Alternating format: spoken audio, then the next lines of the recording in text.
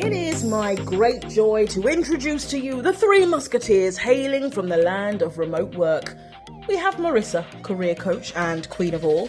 We have Jeff, our sassy SEO shaman. And we have Diego, who has spent his 20s building a community of remote working lunatics. Sure, these folks are going to be the people that will get you beach commute ready, and they'll do it in the most exciting way possible. So, happy listening. Welcome, everybody, to the Digital Nomad Experts podcast brought to you by Beach Commute. Today, you've got all three of us, got Jeff, Marissa, and Diego, and we are going to talk about the best and worst travel moments of 2022. So last year we did this. We went through, was it 22 questions? 22 questions. Last year we did 21. 21 questions. Okay, we're adding a question a year. So we're going to talk about some of the weirdest, some of the worst, and some of the best things that we did in our travels in 2022. So first, I will kick off the first question. I'm going to ask a question, and then all three of us are going to briefly answer that question. If somebody gets riled up or a little bit hot-blooded, like I may, talking about people doing yoga in cafes in my favorite city, that might happen. But some questions will be a little faster, some will be a little slower. All right, so let me kick it off.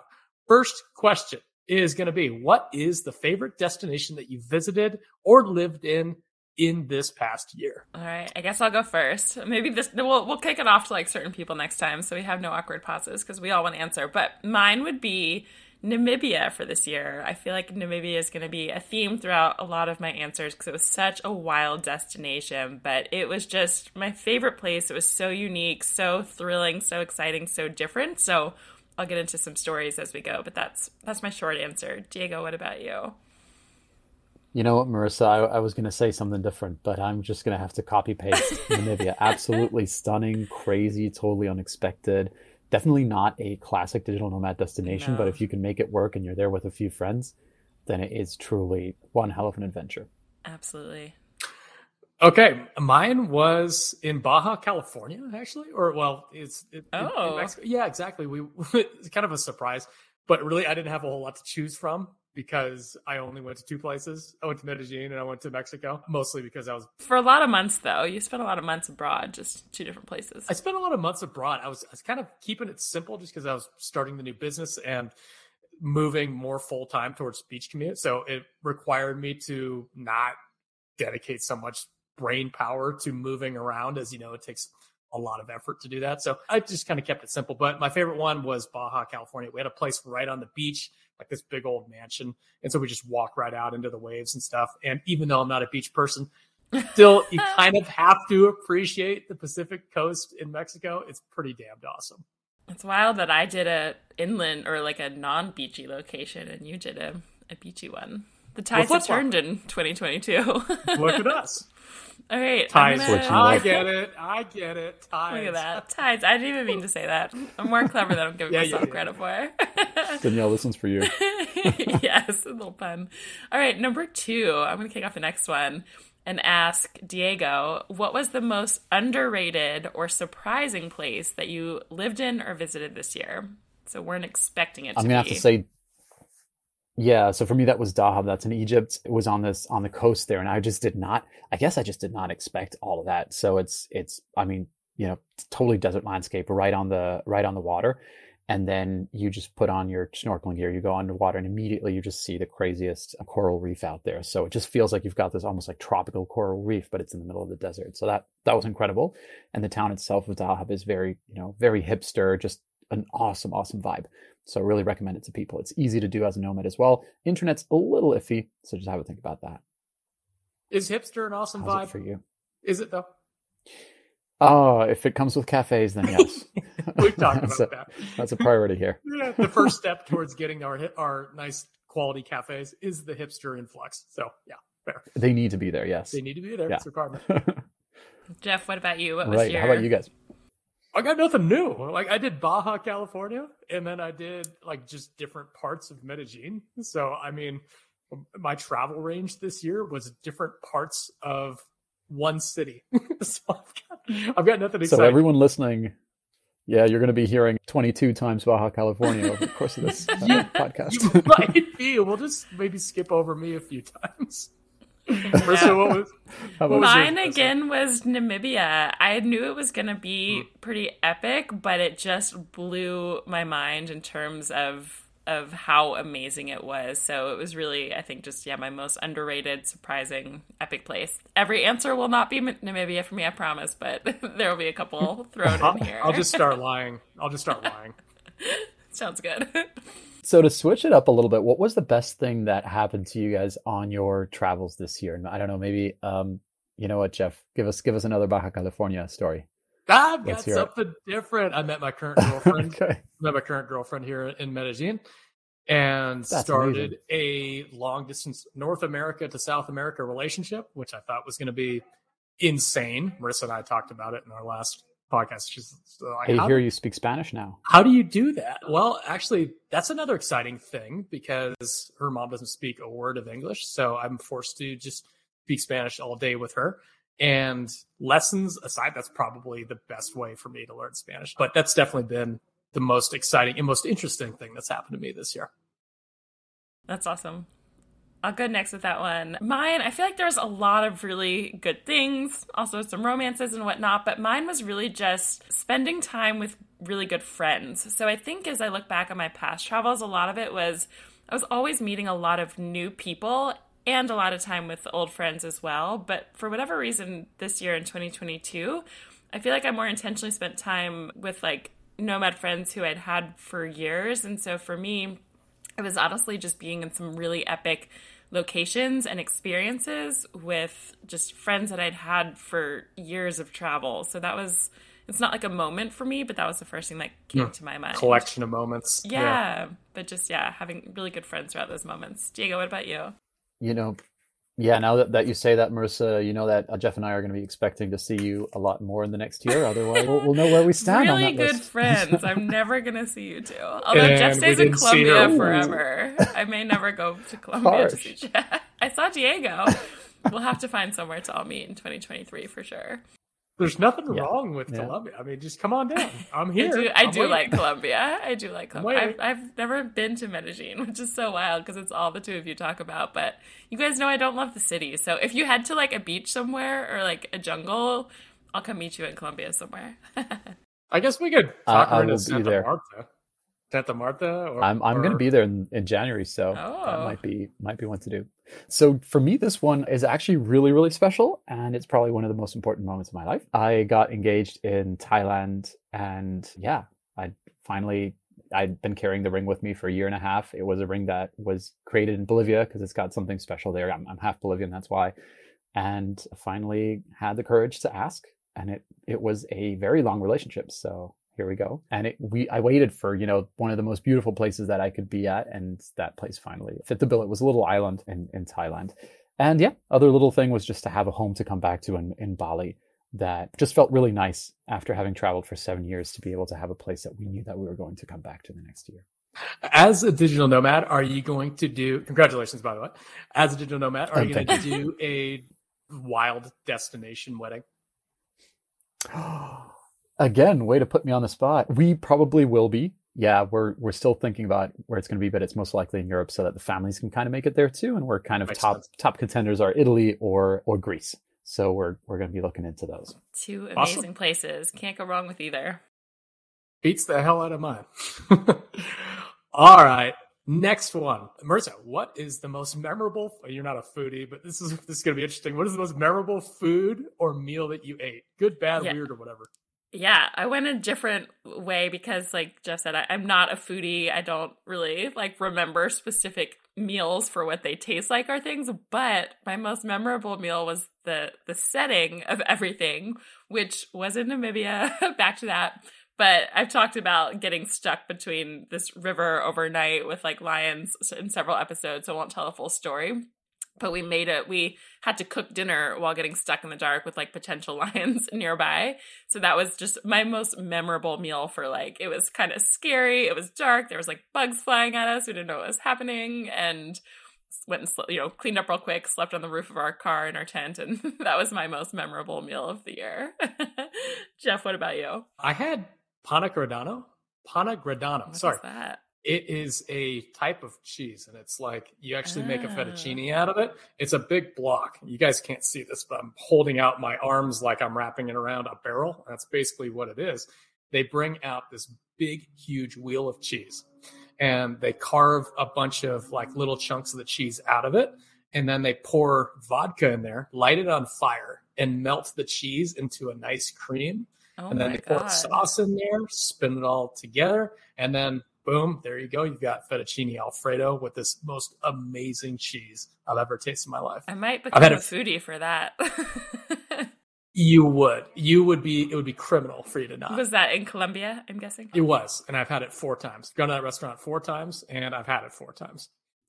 We'll fly to Colombia for that. Diego, what was your most memorable meal? For me, it wasn't so much a traditional one, but there was, I think, 23, 24 of us in Puerto Viejo just a few weeks ago. And we had this, all a bunch of digital nomads kind of living there for a month together. And we had this competition where we were going to make food from these different countries. And so everybody just went all out because they had to win, right? The competitive spirit was high.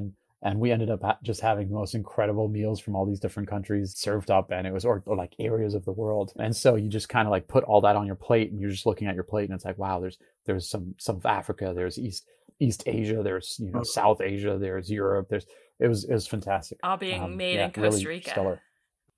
it totally out of place. Like we should have been eating plantains, eggs, and rice and beans, but here we were. That's so fun. Gallo Pinto. I love those. Yeah, all different answers.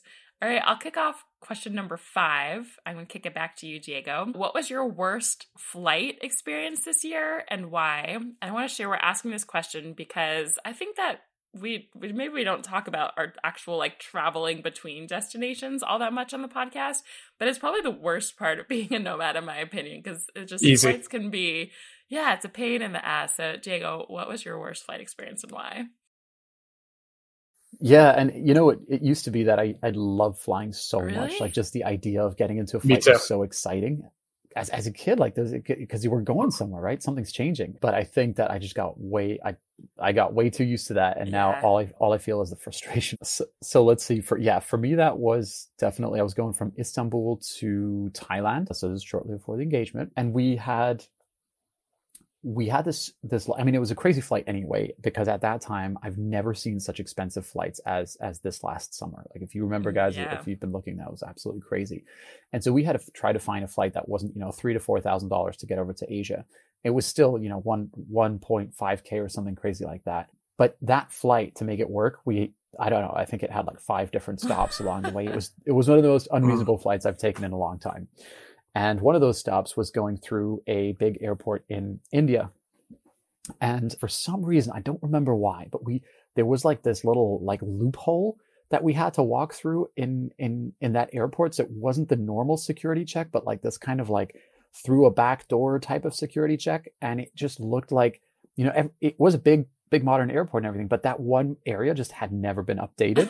And so you walk into that and there's this team. It just it feels like the most forgotten part of an airport I've seen in my life.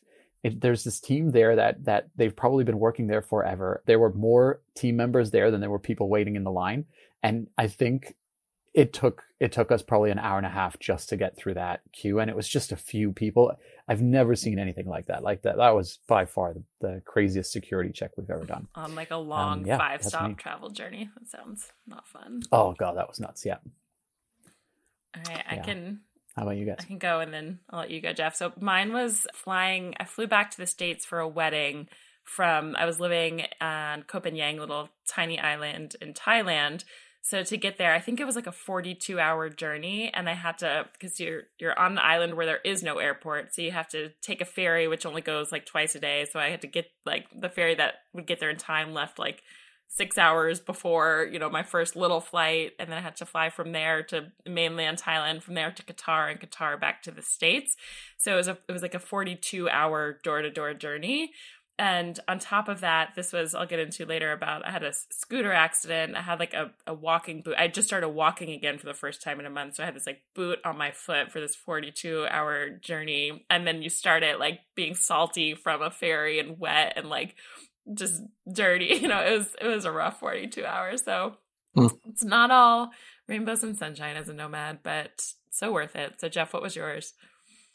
Mine was worse than either one of yours. Oh. I had a child sitting in front of me with a cold, which might be the worst thing on the Worse planet. than 42 hours with like a Yep. broken foot? Okay. Oh, God. let's let Jeff have this one. Not a big fan of screaming children on flights. They just grate me. And this kid's just, when it's just like aiming their mouth up in the air to cough, and then up and just like blasting sneezes everywhere. And then the parents are just like encouraged, like, oh, look at my darling little son. Like, your child is a They can't demon help seed. it, Jeff. They're I children. They still have to get My places. mom had me wrapped up tight. Like, I was a good kid. This kid's bouncing up, and it decided it wanted to play peekaboo with me, looking at me behind. And I was just expecting this big, huge sneeze to come through the through the chairs. You at just my called a face. child an it. You just called what? You're gonna be a great dad. You just called I'm this not child going an to be. it. Jeff doesn't love kids. Have you For ever those seen listening It? who can't tell. You ever seen it? That's what the child was. A little Oh clown monster. man! Yeah. Wow, Jeff's Okay. getting riled. I took the You cake, take right? the cherry there, Jeff. All right. Yep. All right, guys. What about the most thrilling activity you did? I don't know. Maybe you want to go first, Marissa. Yeah. All right. I'm going to talk about Namibia for a hot second. It will go away, but the most thrilling activity was easily so we did like a 9-day road trip through that country, and it was just like, I thought my life was in danger in every moment in the best ways of just like riding through rivers, seeing wild animals, just being in the middle of nowhere, seeing these tribes. It was just like thrilling in every way imaginable. So short and sweet, but that's my answer. Yeah. Nice. Jeff, how about you? I took some extracurricular mushrooms and ended up skipping through the streets of Peñol in Watape, literally skipping and running and just pointing and naming every tienda that I saw. I'm all rose and yogurt. And I felt like I was an avatar and I was in this crazy dream. And it was one of the most beautiful things I've ever done. And if you could have I seen love that this happened for you. Yeah, thank you. Yeah. Amazing answer. Amazing. Fungus is a hell of a Yeah. thing. Well, let's see. What's yours? I think for me, it must have been, we went to, we were just, again, it was last month. You know what, guys? I think I just have short-term memories. So frankly, everything I'm going to say is from the last month. Yeah. I do my best to spread it out. But basically last month we went to Bocas del Toro. That was whilst we were in Costa Rica, actually. So we did a little weekend trip. And so that's this like archipelago of a bunch of little islands out in the jungle there in the Caribbean. So stunning place. And there's this one-legged pirate. He literally, like, everything he does is pirate themed, and he definitely looks like a pirate. And so he's built out this little company where they do ATV runs, or ATV quad bikes, whatever you call them. And, fully in style, he's got this treasure map behind him, and he's explaining how to get through the jungle. And he's telling you about all these little booby traps that he's set up so that the competing companies, if they send their customers in, their customers basically get stuck somewhere in the middle of the jungle. So it's that kind of crazy, right? And yeah, he just kind of gives you the key to the quad bikes and says, all right, off you go. See you here this evening. And it was the most, I mean, I'd done this before. I already knew this was one of my favorite quad bike adventures ever, but it literally just went up a notch. And this time we were more people. We were back 2 hours late because we got, so stuck in the mud that we had to manually push, I think it was 10 quad bikes out of the mud. Oh my gosh. And this happened about 5 times. And I was loving it. I found out that I had an allergy to the jungle because I was covered in mud, and then I had like a weird rash. And yeah, and I was really sad because I thought I was one with the jungle, but apparently not. I'd been rejected. Oh, that's But so anyway, sad, Diego. amazing song. Yeah, that part I'm a little gutted about, but hey, You loved we all it got home, anyway. gave us a ton of shot glasses to make sure that we felt good about the adventure and sent us on our way. Yeah, that was wonderful. That is a fun one. You guys don't know this, but this is Diego in a nutshell. This is like, if I was a millionaire, like, this is what I would do for Diego. I would set up an ATV track with booby traps. Like, that's. I'm going to hold you to that, Jeff. I can't think of anything. Oh, I've already got plans for everybody.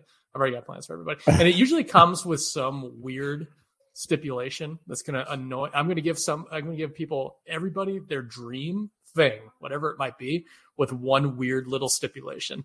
Like, my brothers are super into records and collecting albums and stuff.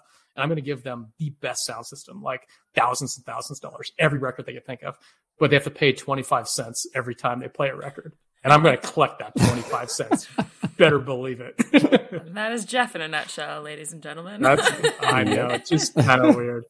All right. Let me stop diverging here. All right. Next question. Marissa, what is the best or your favorite accommodation that you've stayed in this year?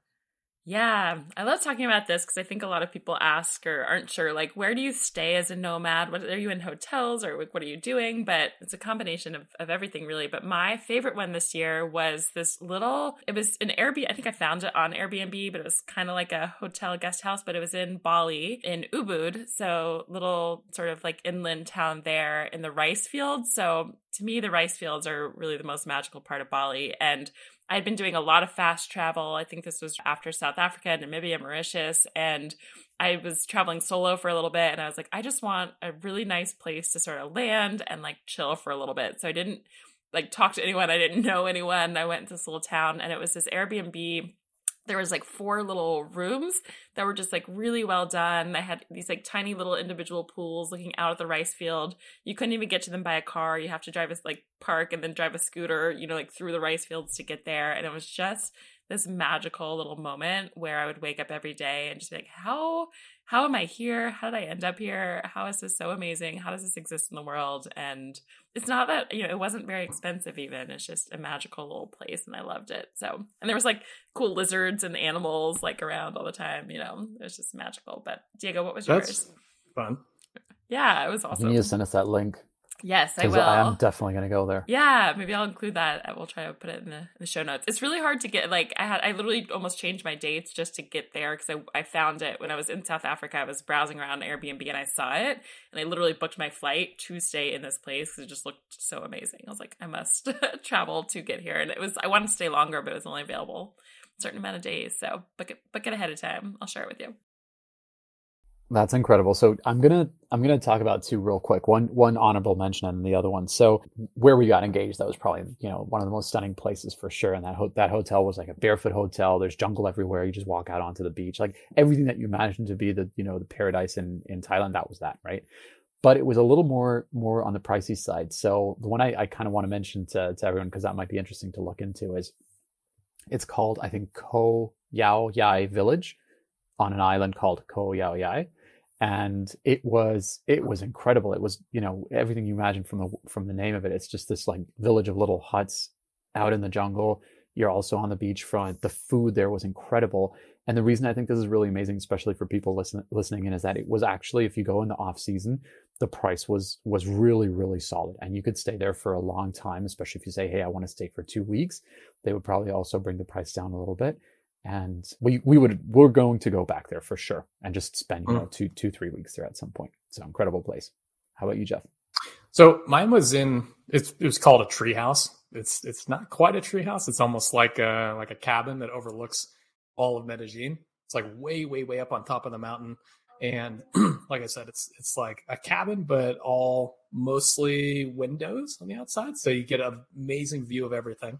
And then you climb up this little spiral staircase and you've got your bed up there that looks through just the whole side of the cabin is a window and it has a little Skynet there. So like a Skynet's kind of like it's like a hammock, but like half the room is a hammock.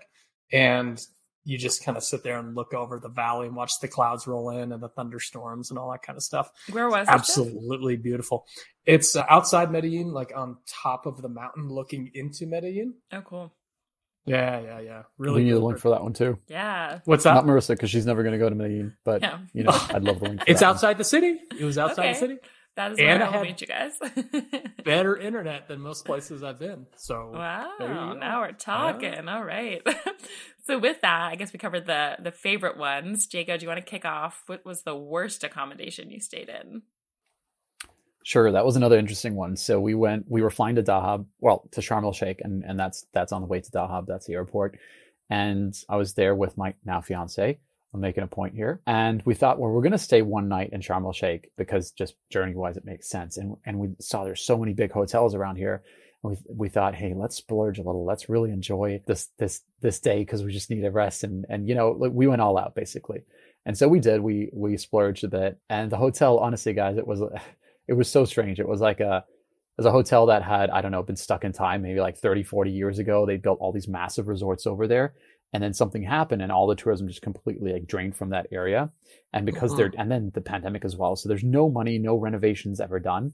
And then on top of that, it had become more rainy in Dahab than it ever used to before, or that area in Sharm el-Sheikh. And yeah, it was just raining into the place. Everything was, it was just very, very strange. Your expectations are way up here, and then the place is super, super run down. It's hard, but yeah, then going over to Dahab are so high. And that's in Egypt, Diego yeah. was talking for anyone listening. So yeah.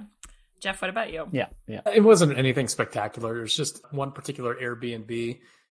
Sometimes the pictures look fantastic. It's like whoever took the pictures are the ones that shoot commercials, and it looked great. It looked light and looked like it had plenty of space. But in getting into it, it looked like it was like a cave, and there's nowhere to sit, and it was just really, really disappointing. And actually, I think we talked about this on a podcast before. Like, really, really scrutinize the pictures, because you might get stuck in a place that you hate for like a month, which is exactly what happened to me. It was here. It was in Medellin. It was with Jim, actually. So, and we both like just absolutely hated it. So it's nothing stayed special. For a month. Just got duped. Yeah, just got duped by really awesome photography. Yeah, check those reviews. So my worst one was in Namibia. So we booked it, we booked the flight there maybe 3 days before we left, and just needed somewhere to land for one night before heading out on a road trip. And I had been messaging another nomad who I had never met but knew had spent a lot of time in Namibia, just kind of through a network that I knew. She was like, you have to stay in this hotel. It's just a great place. Like, there's always a lot of, it was good for nomads and meeting people. But Danielle and I were there together. We walked into the room, and I was like, we're so tired after traveling. And I laid down in the bed, and I looked up at the ceiling, and there was all these spiders just on the ceiling. Oh, and I was like, no. I gotta get out of here. So they actually ended up giving us another room that was like more decent for the night. But that was, I had no research. It was spidery. They're like, sorry, this happens from time to time. We try to clean it out, but they come back. I was like, that's all right. Anyway, that was mine. Okay, I think I've got the next one here. Diego, what was a moment that you loved digital nomad life and you couldn't believe that this was your life? Yeah, I told you guys about short-term memory, so I'm going to say last month. This is true. This is that he does have guys. This is nothing transfers from short-term to the long-term section of the brain. No, really enjoy it. Really enjoy the short-term. You live but in then the present. Gone. That's good. I did meet another nomad who was like that as well, and we kind of connected on talking about the fact. Do you remember who it is? Nothing. No, unfortunately not. But I think they were lovely. I have no idea, no recollection. So. Yeah, so we were in Puerto Viejo for this last month. So that's in Costa Rica, a little beach town on the Caribbean coast.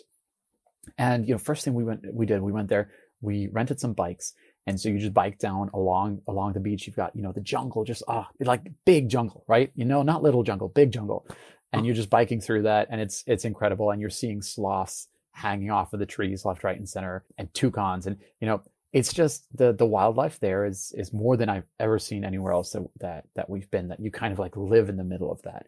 And then we just had this incredible group of, again, we were 23 digital nomads out there. Just people were awesome. It was just so, family communal type of vibe. So yeah, it felt like the perfect way to end the year.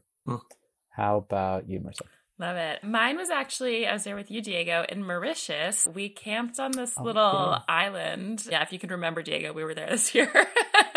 I forgot the island. I know, right? Thanks for the reminder. Exactly. So we were living past Mauritius. 1 month ago. Yes, exactly. This was back in, I guess, February, March or something like that. But Mauritius is a big island in the middle of the Indian Ocean. And then we met these guys through kite surfing who went kite surfing by this little island where it's kind of uninhabited. So we for the night, we stayed one night on this island. They set up all these like tents for us and food and like played local music all night. And I remember waking up on this island and you're looking at like the most famous part that you see in all the images if you look on Google. and it's called Lemoore, and it's like this mountain with like the bluest water you've ever seen, just on this island where no one lives, with like 20 friends. And I just remember thinking when I woke up, like, how is this my life? How did I end up here? How did I get so lucky that I not only could travel to a place like this, but be here long enough to meet local people, meet friends, end up on this island? Like, just how, like, I just knew if I wasn't living as a nomad, I never would have ever had this experience in my life. So it was just one of those moments where I was so grateful to be living the lifestyle that I have, that I've chosen. Yeah. Jeff, what about you? I remember now. You remember? Yeah. It's now that we paint the picture. You were there. Diego, you went to Mauritius this year. I was so excited when you And told you me had that fun. I was there. And you had fun. I really enjoyed that. Yeah. So they say. Mine was, for the first time, I got to share my digital nomad life with my family. So I told them about that, what it was, but people still don't quite get it at home. You know, it's just like, it's still got this association with like this abstract idea of working from a beach, and it doesn't make sense. It doesn't quite click in their head. So I brought my brother with me to Medellin. He actually just left a couple days ago, and it was his first time leaving the country and not going to like an all-inclusive Cabo type of thing. So you really got the full experience of what it's like to go to, you know, another country that's not like a little American embassy in another country. And I showed him what it's like to live as a digital nomad. And it was really, really fun. It was really, really special for me because I've been doing this for a long time. And there's only so far you can go with trying to explain what it is that we do and you know, actually show what it is that we do. So that was really special for me. And did you win him over or did you lose him? Oh, he's coming back. He said it was the it was the best vacation of his life. And we didn't really go on huge adventures or anything. We just kind of lived like I normally live. And I forget, because we do this so often and I've come here so often, what it's like through fresh eyes. And it can be overwhelming and exciting and all that kind of stuff.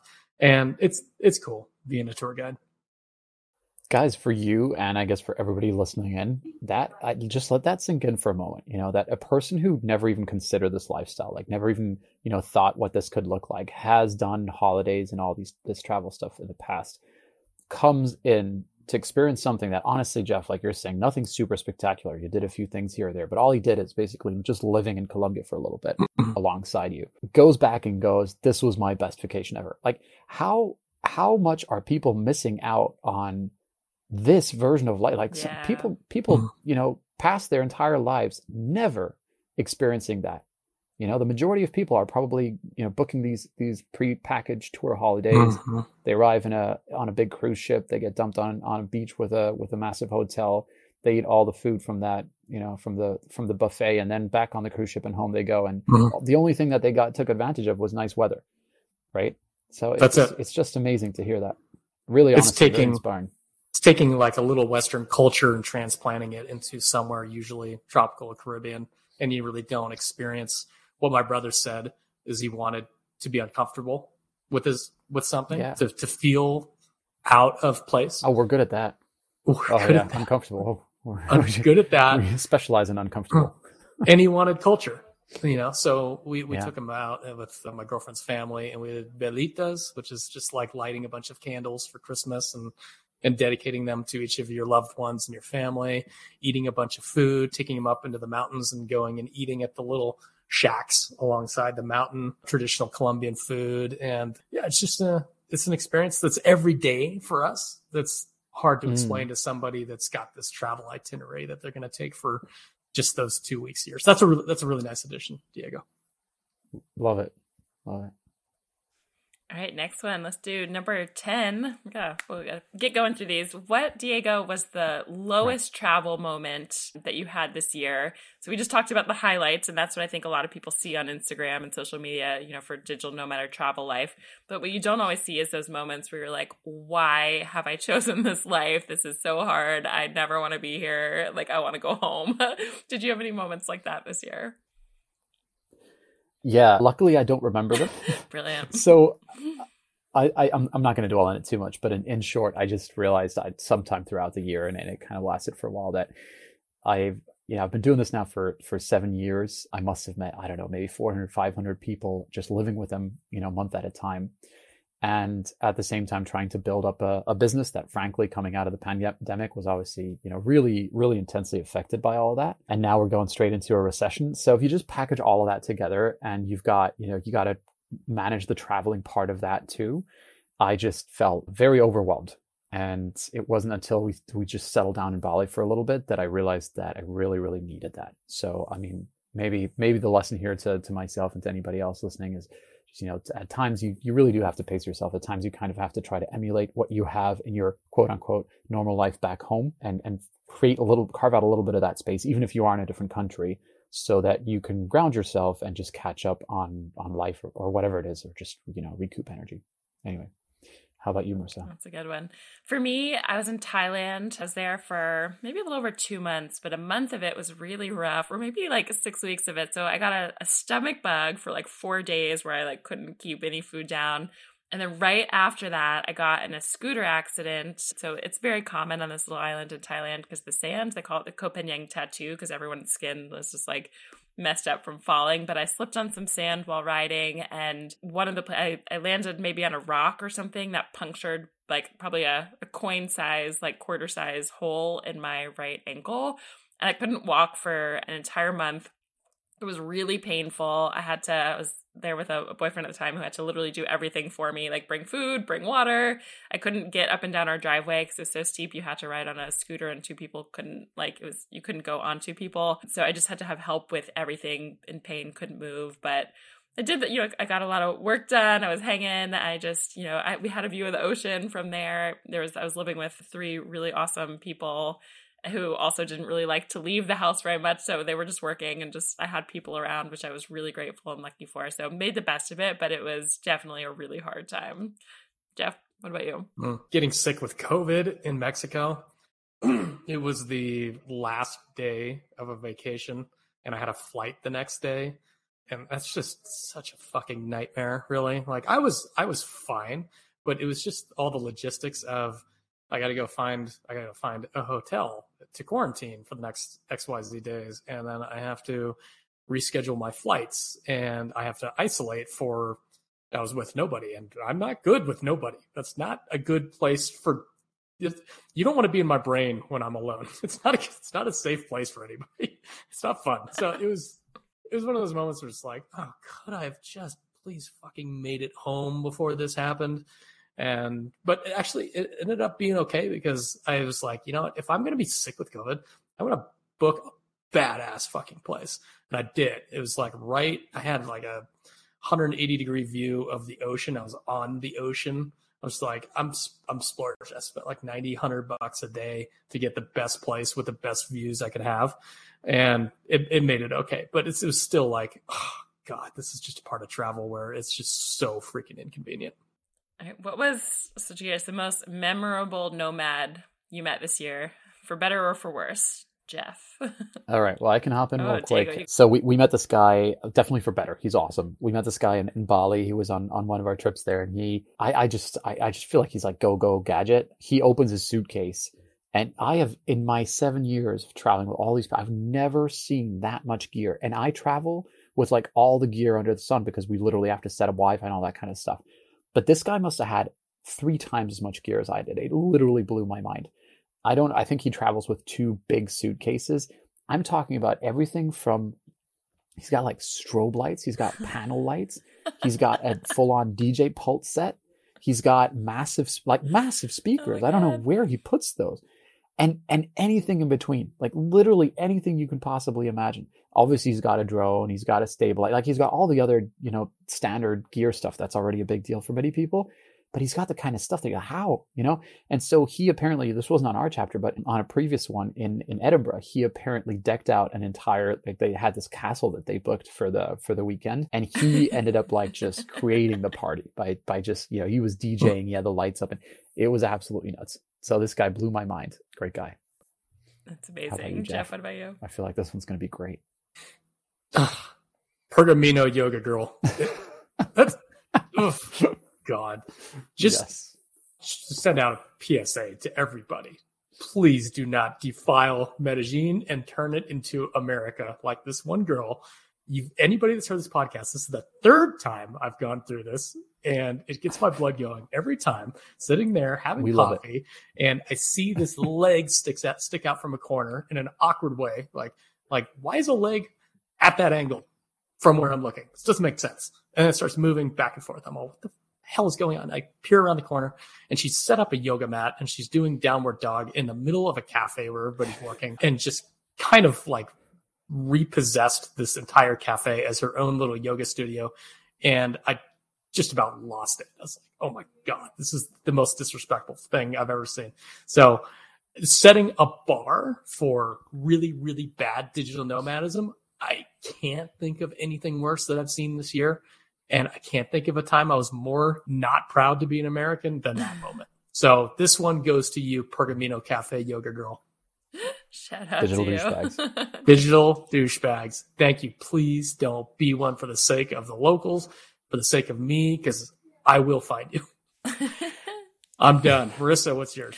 Yeah, so mine, Diego, I actually met him in Mauritius with you. I'm going to say our friend Ryan, because he's just one of the most optimistic people. I've never met anyone like him. So Ryan our friend is a digital nomad, started traveling after learning he had an illness, and is just probably the most positive person, optimistic person, upbeat, like just up for fun, just everything, go, go, go, just like high energy in a way that I don't think I've ever met in another human before. So that one's my kind of memorable nomad of the year, I think, of just a reminder to live so positively for me was cool.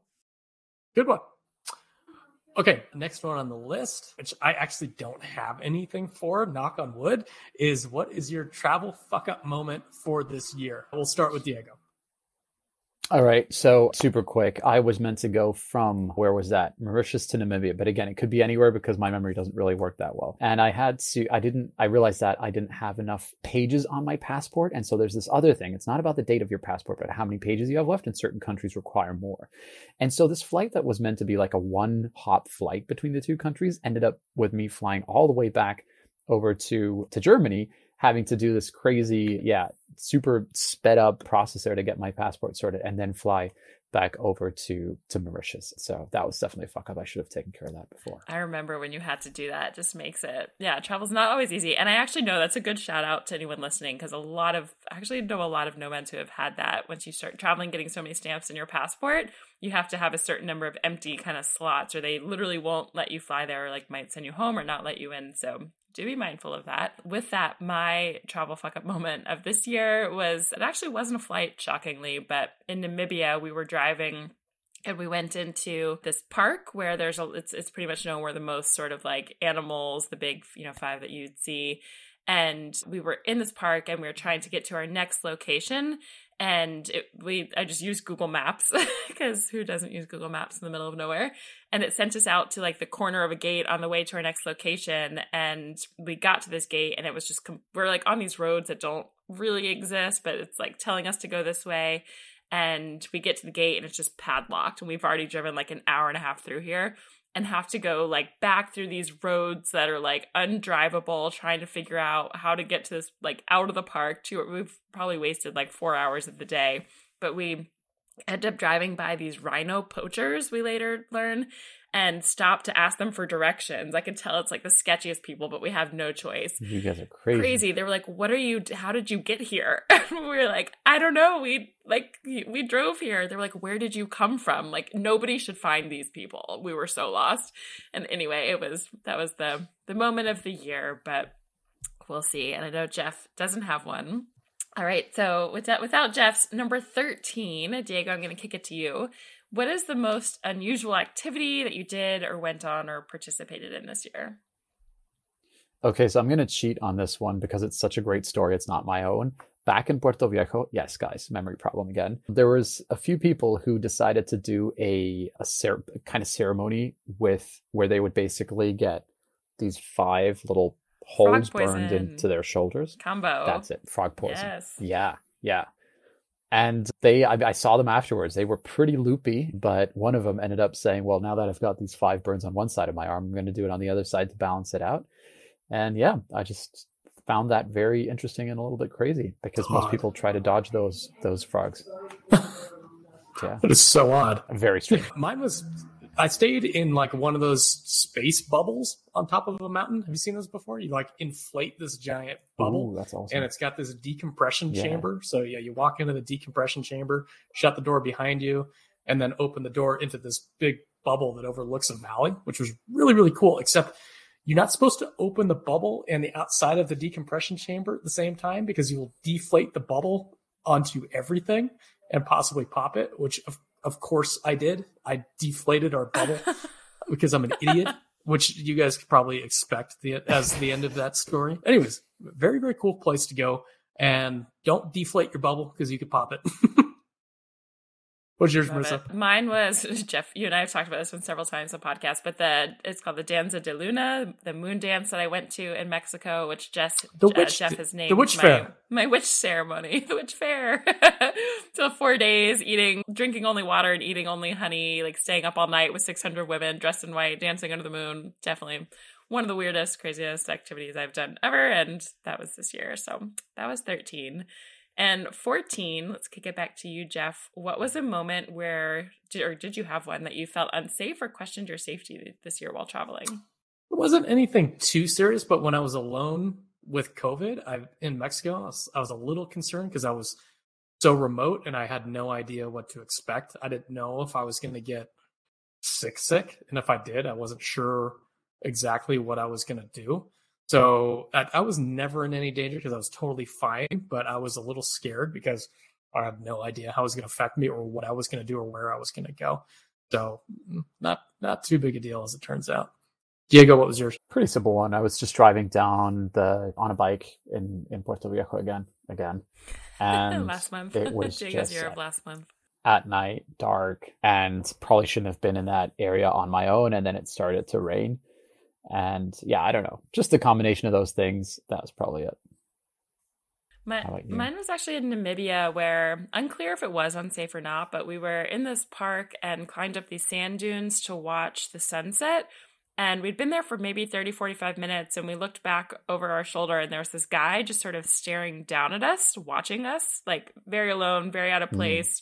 Like, I feel like I can sort of feel like just danger senses sort of kicked in, and we literally like turned off. It had just gotten dark too, so we turned off like all of our lights, the flashlights on our phone, and just sort of booked it down a sand dune in the dark, like down a path where we like couldn't even find our car. We'd gone so out of the way, but just felt like we needed to just run away, and we did. So yeah, I don't know if it was actually trouble or not, but that was a moment that felt unsafe. A rare one. So to bring it back up, what about the best weekend trip you went on? Yeah, let's go with you, Marissa. Yeah. Kick us off again. So mine was the first one that came to mind. That's always Jeff's rule with these questions of like, what's the first thing that pops up? Was a weekend in Koh Samui. So I'd flown from Bali to Thailand to meet up with a boyfriend at the time, and it was just a really amazing. I don't know, just like a really chill, awesome place. Like we went on some adventures, rode around on scooters, like just a pretty hotel, pretty beaches. I went to this little pig island. So it's this island that has these like pigs on the beach, and it was just a really fun, memorable, like relaxing weekend in the midst of some like hectic travel. So that was mine. Jeff, what was yours? Wait, pigs on the beach? Just pigs on the beach? Just pigs on the beach. They were put there. There's some like I've seen pictures in the Bahamas that have them, but it was this little island like years ago. It's a private island at just a tiny little place that someone had brought just like their pet pigs like to this island. And then I think it got popular they realized like tourists would come to see it. And yeah, it's one of those things. They're actually pretty cute. Like they kind of roll around, they eat, they like the shade more than the sunny beach, but they're just pigs hanging on this tiny little island you can go to for the day. And it's like maybe a 20-minute ferry ride from Koh Samui in Thailand. Okay. That's cool. That's better than monkeys biting and stealing your stuff. That happens to me too sometimes. That does happen to you as well. Mine again is going to be that treehouse. It was just so relaxing and so beautiful. I can't think of first thing that I think of was that treehouse. I'm going to go back there. So easy one for me. Diego, to you, what is your? This is a good one from me to you. What's your favorite coffee and or beer that you had? Yours is going to be a coffee. So tell me about your favorite coffee. Definitely coffee. Don't drink beer. So that was in Bali. We found this little hole in the wall place in Ubud, and it's a tiny little cafe roastery, really. and they just made the most incredible coffee beans and awesome coffee there. And then we just bought so much of that, and I ended up bringing, I think, 2 kilograms of coffee to Costa Rica, which is literally like bringing sand to the desert. So yeah, that was it. How about you? I think you're gonna have a good one for this, Jeff, too. Yeah, I'm kind of torn. I'm gonna go. Usually I go coffee. I think I'm gonna go beer this time because Medellin is doing a really good job of getting into the craft beer scene, and there's one called Saison, and it's like an 8% beer, really, really good. And I've had it the last couple of times I've been here, and they've got a few new breweries that are pouring it. Really, really nice. And gets you tuned up in a hurry too. Marissa, you don't really do either one of these, right? I don't drink coffee. It makes me insane. And I will drink beer and alcohol, but it's not like a memorable. I really wrote that question for you guys because I know you guys love your coffees and your micro beers and all of that. So I had them, but don't remember them. So I'll skip that one for myself. But we'll go to the next question, which is, I'll kick it to Diego to start. What's one thing I was going to say you wish that you had packed in your suitcase where you were in some destination, but you just didn't have something with you that you wish you had? So this is going to be super on theme. A coffee grinder, but an electric coffee grinder, because I have a manual coffee grinder that takes 7 minutes to grind every coffee. I like to drink 2 coffees a day. I have my own manual espresso pump so that I can make my own cappuccinos, and I have a little frother to make sure that the cappuccinos come out nice and frothy. Your game is that really is absolutely ridiculous for a digital nomad. Your game has gone up since the last time. I am you make it sound good, Jeff. I'm ashamed. I'm deeply ashamed, and I am confessing here in front of you and everybody. Not be. I am more proud of you than I've ever been. This is really, you've graduated. You are the only one, but thank you. I've witnessed Diego standing in the kitchen grinding coffee by hand for many minutes.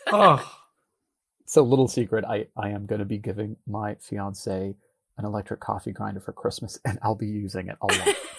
Right. How about you guys? How about you, Jeff? Something that you ever have one thing that you forget just like damn near every time you travel? Like just one thing you go, God damn it, I forgot it again. The rain jacket. I always forget a rain jacket.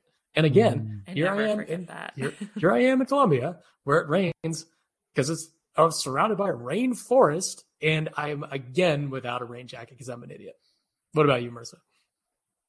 And just say, always pack my rain jacket and some sort of little fold-up down jacket because you never know when you'll need it. But for me, mine was when I was living in Thailand and Bali. Yeah, Jeff will not forget it now. I would say I just really wanted some like lightweight shorts that I didn't have. You can buy them, but like I wear jean shorts everywhere, and it is so hot in those locations that I was like, I just need lighter weight clothing that I had to buy some there. But I was like, I wish I had all this other stuff with me because it is so hot and humid in these places. All right. So with that 18, Jeff, what is the prettiest, I think I know based on your answers already, but what's the prettiest view you saw this year in your travels? Kind of an oddball. I took a little vacation to Carmel, California.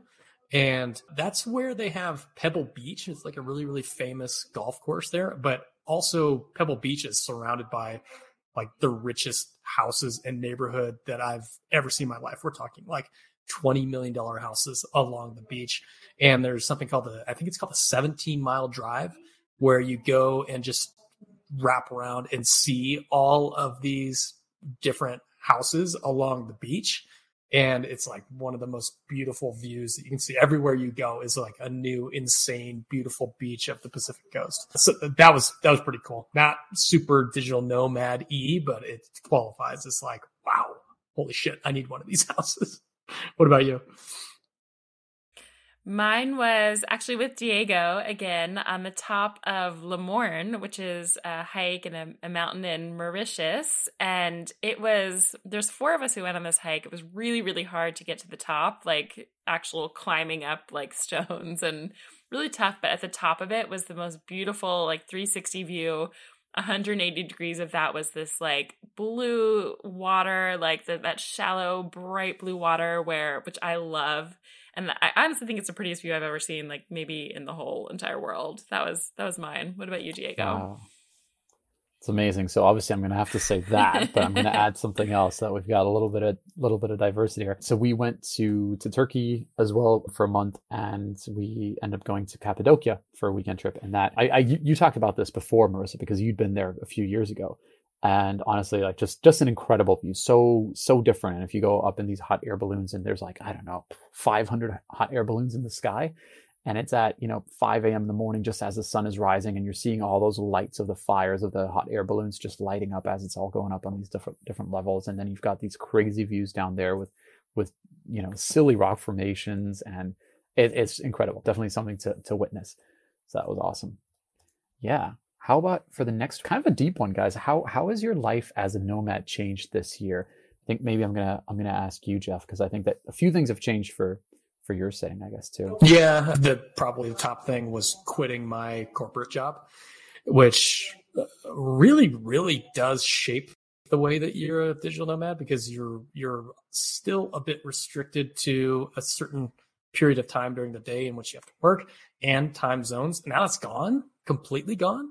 So it's like, at first it slowed down because I was building a business and I wasn't able to, like I said, dedicate that much time and mental space to travel. So I was only going to Medellin and back and forth between that and home.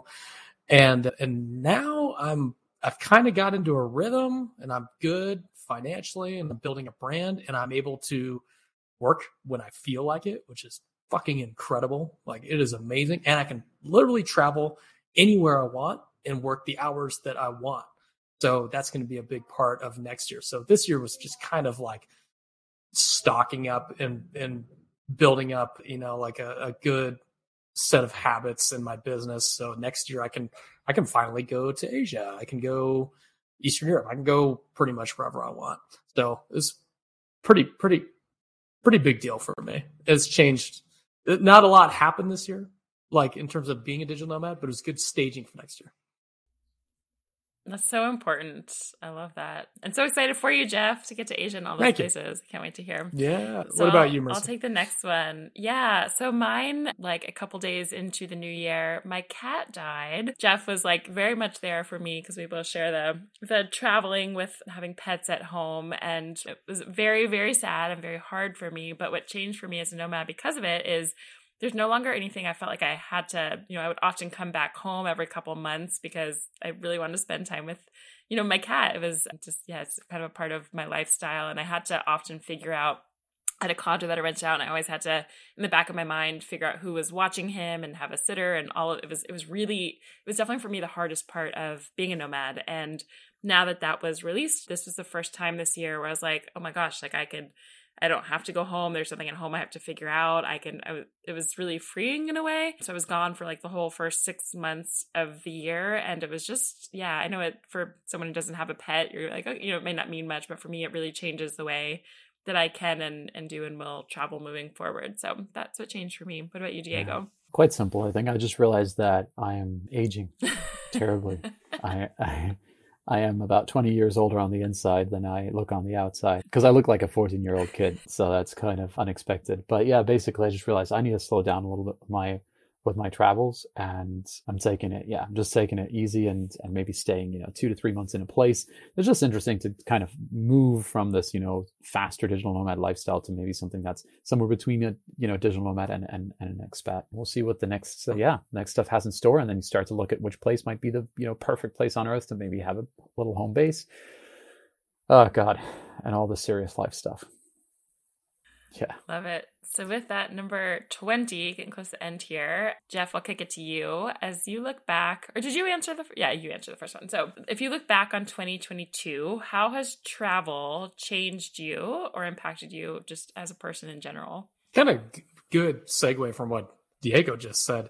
Like, I really love traveling to new places all the time, but you guys know, there's a few places I really love, and it made me realize this last year that I want to finally own some property, and I don't want to own in the United States. I just don't feel like there's any value in it. Like, when I'm looking at my little suburban neighborhood, I live in like a little rural suburban nowhere, and the houses are going for $1 million US per house. It's just a normal tract home. It's like, that seems awful. And I was just looking at properties here in Medellin and realizing I could get 4 really nice, better houses for that same price. So it made me realize that, I still definitely want to be a digital nomad, but I also want to be a property owner where I don't have to go through the Airbnb stuff all the time.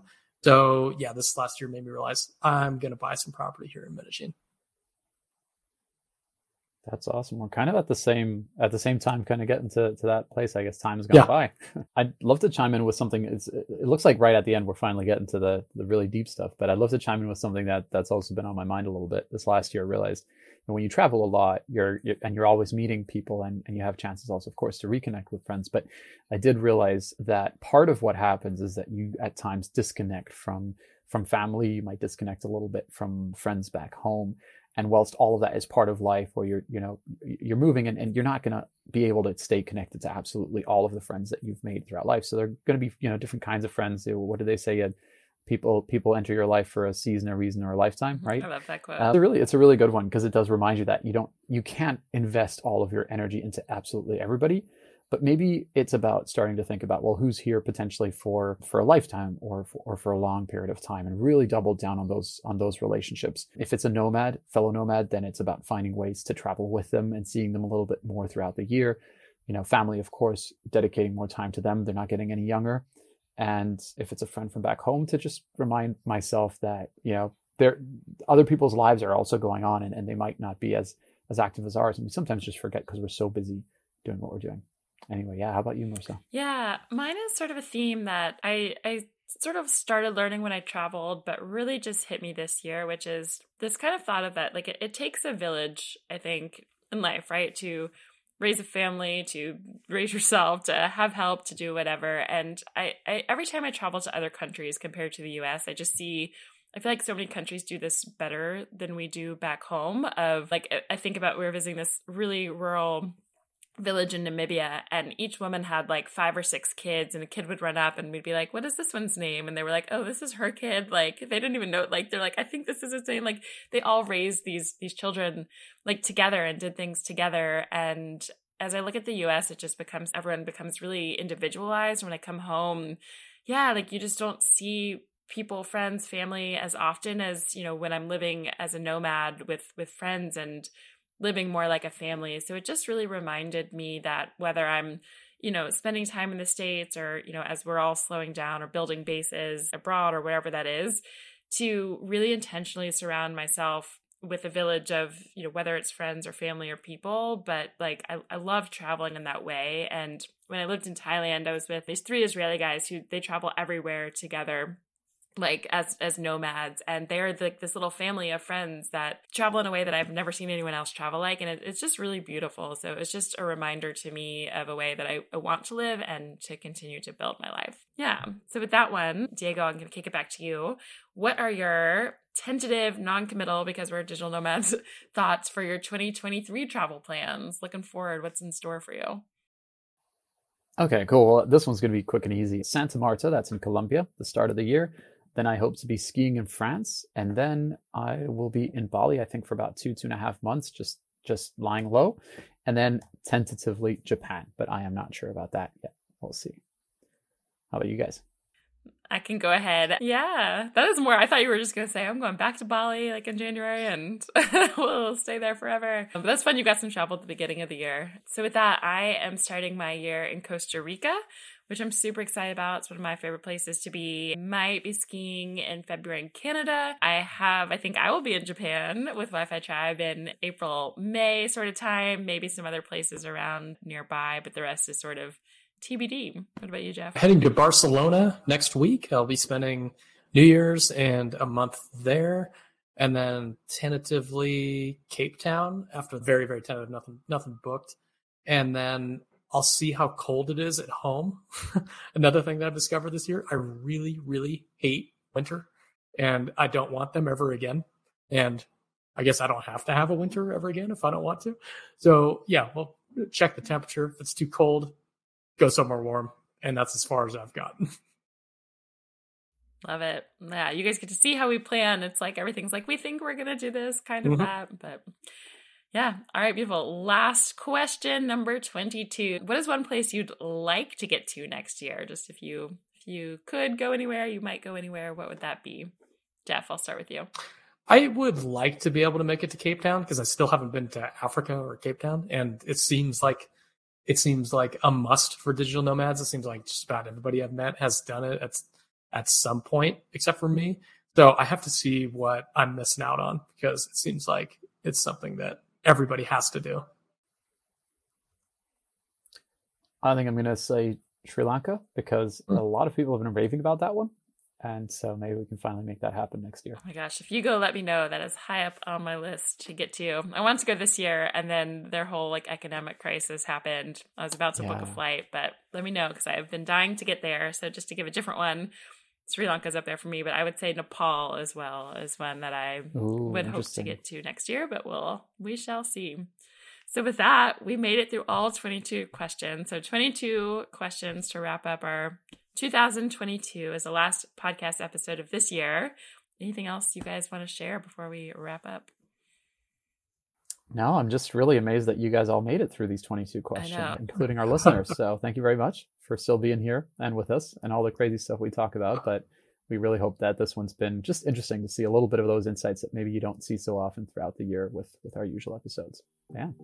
And a quick reminder for our audience, join our newsletter list, beachcommute.com/email. You get two things. One, you'll get a weekly newsletter. It'll update you on the latest podcast, what we talked about, links to the podcast. And then also we'll send out the 2 remote job listings of the week, which are custom curated by Marissa, specific for you. Just make sure you get on that list so you can take advantage of those job listings. Anything else, Marissa? No, that's it. And I guess with that, hope everyone else had an amazing 2022. I hope that you learned a lot about the real nomad life, the deep nomad life, all the different stuff from this episode. And we'll see you in the new year. See you, everybody. See you.